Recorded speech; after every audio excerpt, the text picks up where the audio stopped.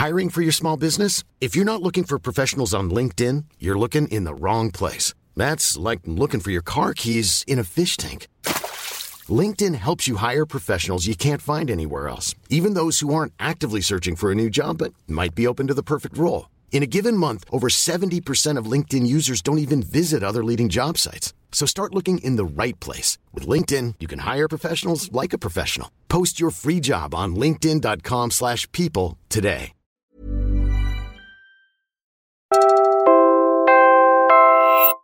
You're about to listen to an episode from the Teka Teka News podcast.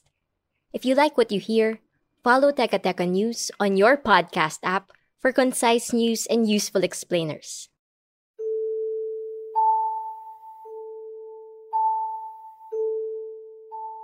It's really good to have a discussion of why is it scary in the first place, and so much of the great horror films recently have been ways for us to talk about racism and systemic problems. So yeah, there's a reason to why we're afraid. I mean, something like that, right, just comes to show how real our fears are, and that's something we should be talking about.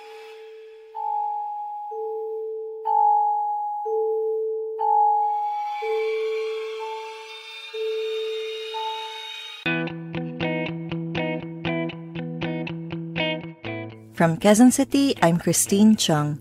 This is Teka Break. Sit back and wind down while we serve you stories on art, music, culture, film, and podcasts.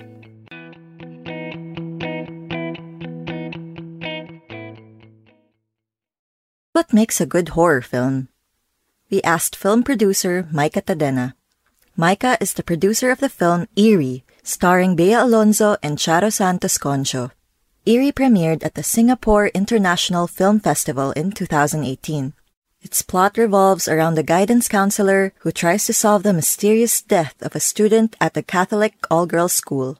I think horror, along with action, are some of the most technical genres to execute. It's not like a drama film or a romance film where you can deliver the story through dialogue. There's a joke in filmmaking that if you want to do it the lazy way, you can just explain whatever is happening through voiceover. I don't think anyone has ever seen a scare with voiceover.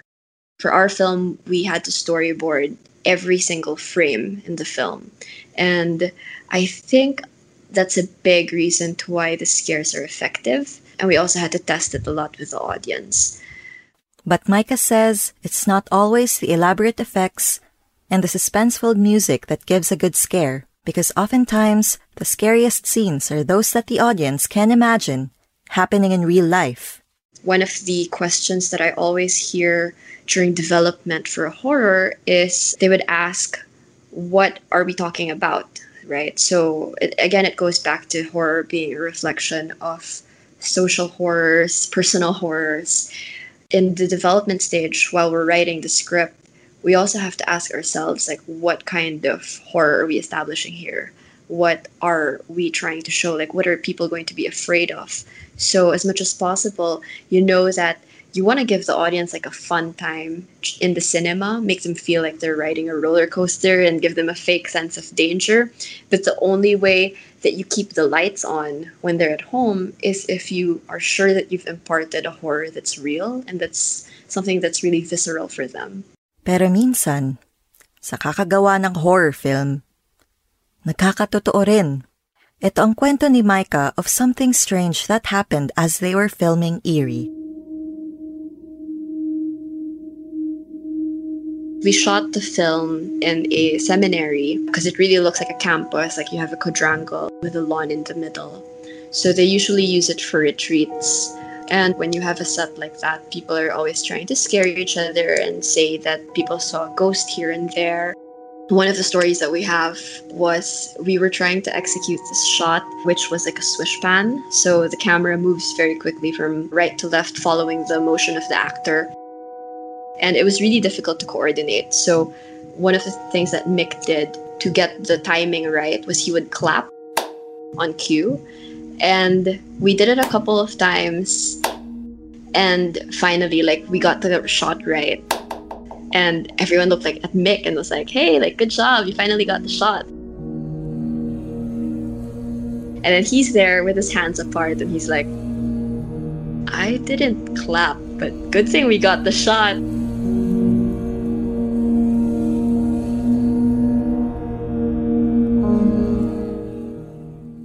Micah has been a fan, and so we asked her what she looks for in horror films. I really like horror films made by comedians. I think two of the best horror films in the recent years is anything created by Jordan Peele and John Krasinski. And at the same time, one of my favorite producers is Jason Blum. So anything that he creates, I will eat up. A lot of people think that it's really just because comedy and horror share the same patterns, which is that when you tell a joke, you have to make a setup and then you have to make a payoff with a punchline. And if you do the setup properly, then you get a laugh in the end. And horror is constructed in the same way, where you have a setup for a scare.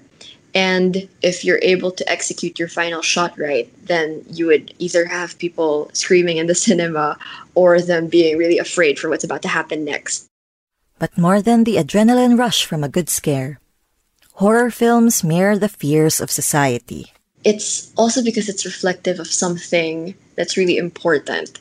So all the successful horror films in every single time period talk about something that people are genuinely afraid of, and that often points back to realities that are outside the movie. And in the same way that these comedians are so good at doing that, let's say on SNL, like with John Krasinski, right? He's also able to portray that very well in a horror film. It's the same fear of not being heard, fear of losing your family. And so I think that's why the comedians are so good at it. And then, of course, films by James Wan are really amazing. I don't think anyone can contest that what he did with the Conjuring series was really a game changer for horror. And it really brought horror up to the level that kind of like what Marvel achieved by creating its own cinematic universe and really building, which I don't think horror has done very well in the past. I mean, I guess you could say that he did it the same too with Saw. So he's always just been good at creating those kinds of franchises.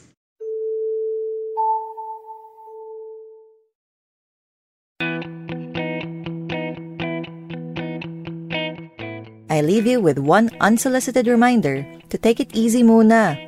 See you next week!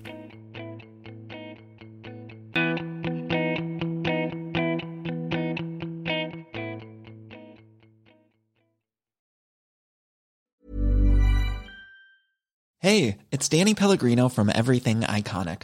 Ready to upgrade your style game without blowing your budget? Check out Quince. They've got all the good stuff, shirts and polos, activewear, and fine leather goods, all at 50 to 80% less than other high-end brands. And the best part? They're all about safe, ethical, and responsible manufacturing. Get that luxury vibe without the luxury price tag. Hit up quince.com/upgrade for free shipping and 365-day returns on your next order. That's quince.com/upgrade.